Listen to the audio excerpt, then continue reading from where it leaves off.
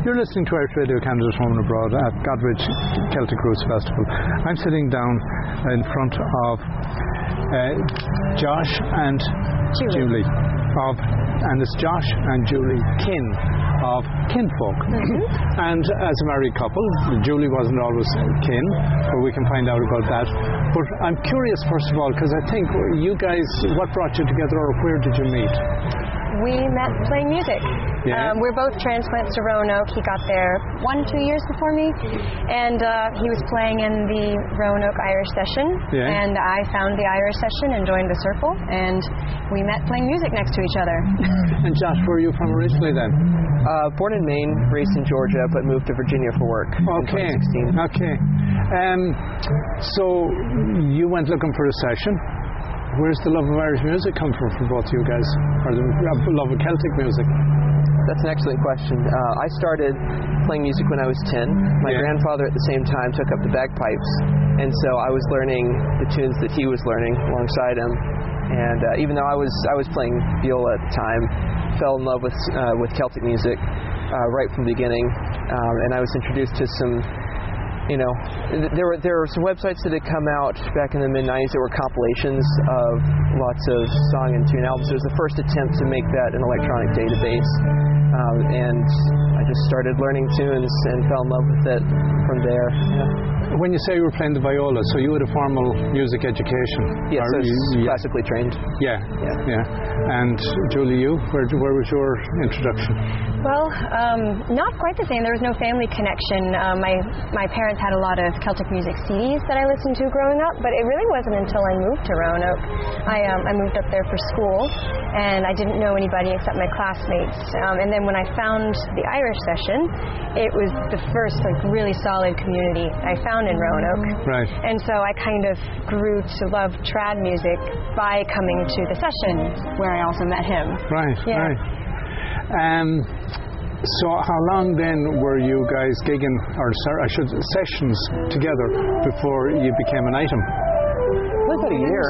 Was it that long? Yeah. I don't know if it was that long. It was almost. It might have been faster than that. Between 6 months and a year. Okay. So who spotted who first? I spotted him first. I got that sense just from the clock. I was like, are you sure? So in other words, the clock was ticking and you didn't realize it. I was eventually able to pick up on the hint. So you then you got married during COVID. Yes. How long were you gigging together? When did you form as a duo musically? We formed KINNFOLK in August of 2018. Okay. And COVID hit in 2020, but you got married during COVID, was it? Yes. Yeah. In April of 2021. Yeah. And I gather you went to Ireland on your honeymoon? We did. 2 years later. Yeah. Oh, so you went. We couldn't travel during COVID. Yeah. Because we were actually in Ireland from September 2020 until July 2021. Yeah, I guess we all just were where we were during 2020. Yeah. So when you did, how long did you spend on the honeymoon? It's been 3 weeks. 3 weeks. We started in Dublin and then worked our way around the coast. Cork to the Dingle Peninsula. Beautiful. Up north, and then circled back to Dublin and flew out from there. And had you instruments with you? Of course. We specifically were there to session hop. We were there for 21 days and we sat in with 22 sessions. Fantastic. Yeah. In doing that and going around the country, did you notice the nuances of the different regions? Yes.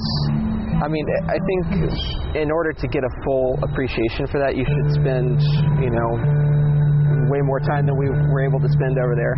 So we were only there for, 2-3 days at a time.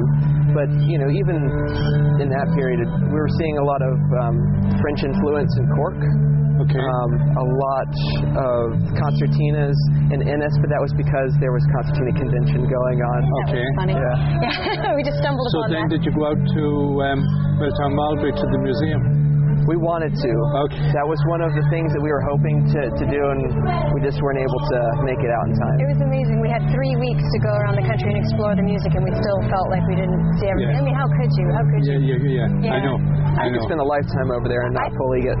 I don't think I could fully speak to the nuances between different counties because I wasn't there long enough. I would notice different instruments were more predominant in certain counties, yes. but I couldn't tell you more. I want to go back and find out. Because I know some people have commented how in some counties they would tend to play faster than in others. I think Sligo, I hear, tends to be somewhat faster than maybe Clare or vice versa. I'm not sure. Interesting. But yes, how the tempo that they would put out the tunes. All I know is that when we were in Belfast, and you never know because you're going to one session on one night. You never know. But we went to a couple in Belfast, and everyone was very young. We were just kind of struck with how young the trad scene was there. It was very cool to see. I don't know about their speed, but definitely noticed young faces there. Yeah, and of course the All-Ireland Fleadh around this time of the year, one of the great things is when you walk the streets of, the Mullingar this year, but I know any time it was Ennis when I went to it last, the age of people playing on the street is so impressive. It's so wonderful to see as well. In the sessions that you did manage to attend in Ireland, were there any renowned performers playing that you were surprised to be able to walk in, sit down and just see these? Wow, I'm sitting down beside. Luckily, we didn't necessarily notice while we were sitting next to them. We only realized it afterward when we were like, gosh, her voice was familiar. I'll let Josh tell that story. Yeah, so when we were in Dingle, we went into one of the pubs, and the name's currently escaping me, but we were... Do you remember the name of the place you were saying? I should remember. It was the Blue Pub. Yes. Yeah. It was there was a big session there, and one of the women sings a beautiful song in Gaelic, and had a great rest of the session. I woke up the next morning and was like, I have heard that song before, sung that way, and I realized it was Maeve Begley after doing a little bit of research. Right. And yeah, it was incredible. So it was her.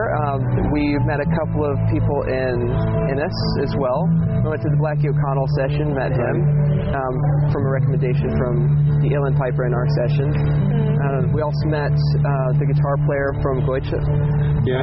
And so we actually got to see him at the Goderich Festival. We hadn't seen him since April in Ennis, Ireland, and then we got to see him here in Goderich. We were like, oh, hey! And did you notice, like when you talk Dingle and you talk Ennis, there are a few locations in Ireland that are powerful when it comes to sessions. Ennis being one, Dingle, and Galway, of course. Did you get to Galway? We did. We did, yes. And you were in the Crane? Yes. Yes, we were. That was the one place where they were doing a lot of Appalachian old-time tunes in addition to Celtic tunes. Right. Yeah. It was really neat.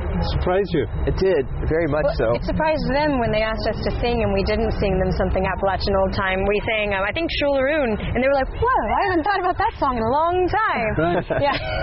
So, mentioning Shularoon Tasha Squelga, you're learning a song with English-Irish. Was that a challenge for you?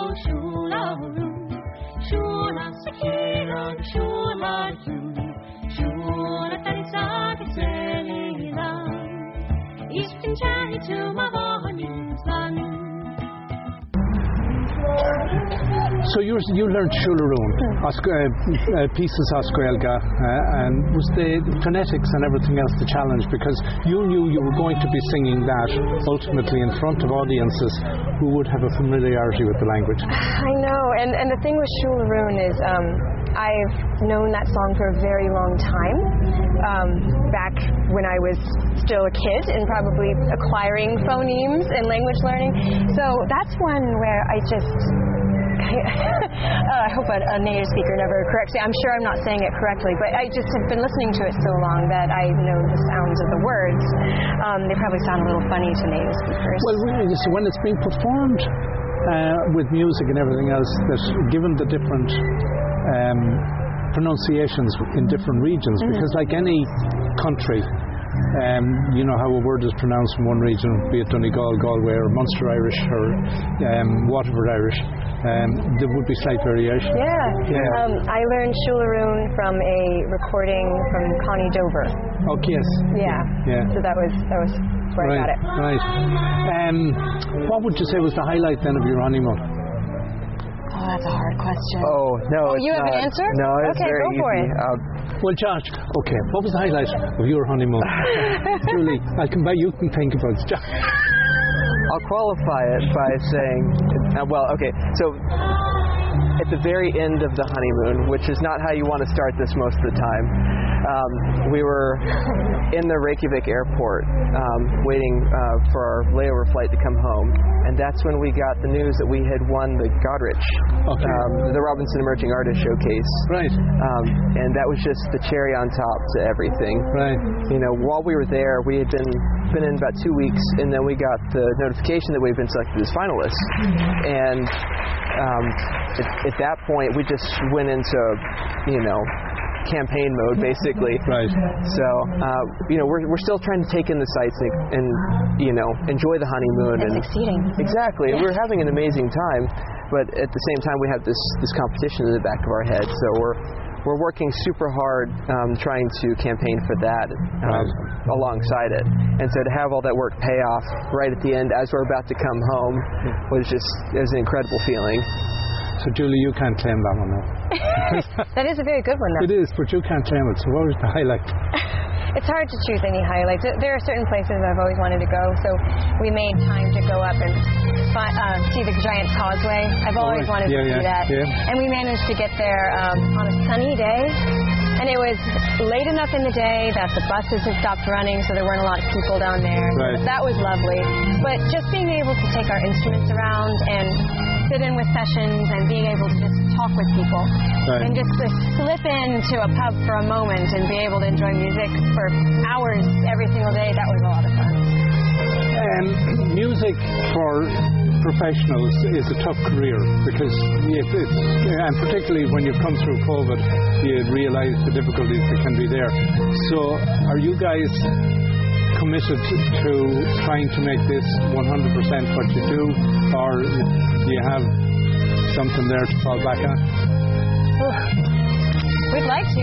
What kind of musicians would we be if we said otherwise, Well, when you talk to Stefan or some of the others who are here and they teach, and music is their career, but not necessarily performance. Yeah, it's inspirational to see other musicians here at Goderich who are making it work. Yeah. And I think when you start pursuing music that it's not going to be performance all the time. It's not going to be sitting and practicing and learning things that you want all the time. But there are very creative avenues you can pursue, whether it's teaching or collaborating or something like that. And I don't know. I look forward to the challenge of cobbling those things together. So then, where would you like to be 5 years from now? We would love to be doing this full time. I mean, in an ideal world, that's exactly what we'd be doing. And I'd say, maybe it's not even a commitment per se to being professional musicians, but maybe being professional creatives.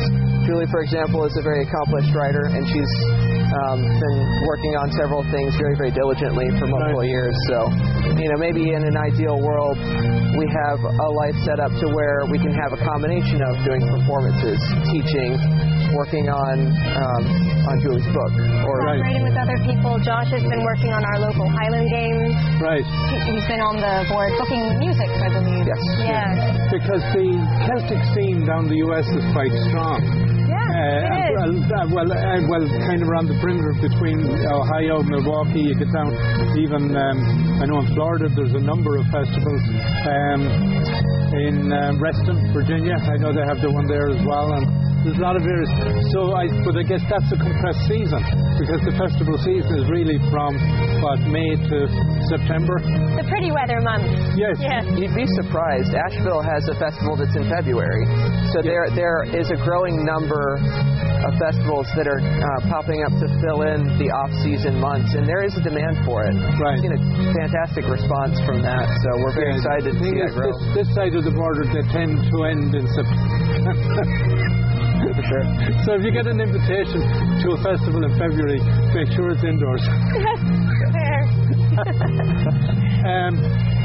Your music and putting it out there. Again, a challenge in this day and age because it's such a crowded space. And after COVID, there were so many performers who were performing online during COVID. To try to set yourself apart, that must have been a challenge. Weirdly enough, COVID was what gave us the opportunity to learn how to live stream on Facebook. Yeah. And we actually gained a lot of, that was where we first started getting our traction with beyond the local audience. Right. Because we were all stuck inside, and we just wanted to perform, and other people just wanted a little spark of hope. You know, we were all so lonely.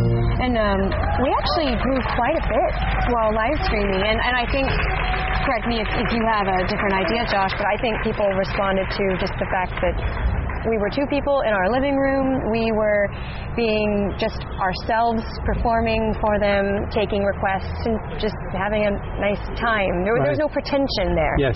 Yeah, I 100% agree. And it gave us a chance to work out some of the material in a setting we're most comfortable in before going out in public on a stage. Yeah, some of the tracks on our last album that we recorded, we probably wouldn't have put on there if it hadn't have been for live streams where people were requesting them constantly. We're like, okay, our fans like this song. We should give them a proper version of it. Right. Yeah. And that opportunity, I mean, some of the digital things that people were doing during COVID, you know, that's where we got our first invitation to apply for the Robinson Emerging Artist Showcase. Right. Yeah, it was sent out as a press release online. And I think they found out about us because we were doing our online performances. I don't think otherwise they would have known about us in order to make sure that we knew about the application process. And we're incredibly grateful to them for all the opportunities they provide artists like us, because you know, you get to a certain point where you've got sets worked out, and we've seen this from a number of other bands that, you know, they get to a certain point and, you know, there are performances that they can go to, but if you want to take it to that next level where you could do it professionally if you wanted to, it's really hard to bridge that gap, and opportunities like this really give us the chance to get with people who are in the business and understand how that works, so that you can build yourself up to the level where you're ready for it and can sustain it over time. Right. So. There are the Deborahs are here, so you're seeing a multi-generational group. Have you ambitions to create a multi-generational group at some stage? We're letting things just kind of unfold naturally. It's certainly not off the table. And that's something long way down the road. Indeed. Josh, Julie, it's been a real pleasure chatting with you. If anyone wants to find out more about you, where are the coordinates? Where can they hear your music, and where can they find out about you guys? Yes, our website is KINNFOLKmusic.com, and to find us, you have to remember we have two N's. That's right, double N. Yes, because we like puns. Ken is our last name. You can also find us on any of your favorite streaming or downloading platforms. We're on there, and most social media sites too. But you would prefer if somebody were to, if they find you on a streaming platform, I know there are some streaming platforms that are more remunerative for you guys than others. Where would you suggest somebody go? Is it SoundCloud or where you do better out of? At this time, I'd say Spotify would be the best place to find us. Okay. Yeah. Okay. Yeah. But we have music all over the place, so wherever you can find us, we just ask that you enjoy the music. Ultimately, if you really want to support us, the best you can do for artists is to go to their website and purchase their CDs. Yes. So going to our website and making a purchase there would help us a lot, and you'd get a physical copy to love. We also offer online classes through our website, so that is an option for and mandolin. how has that worked out for you? We just launched it right before we came up here. We're very excited to announce that, and are excited to bring some more music education to people who need it. Brilliant. Josh, Julie, it's been a great pleasure chatting with you. Thank you so much for taking the time. Wish you all success, and hope you get back to Ireland regularly. Yeah, we hope so too. We hope so as well. Thank you very much.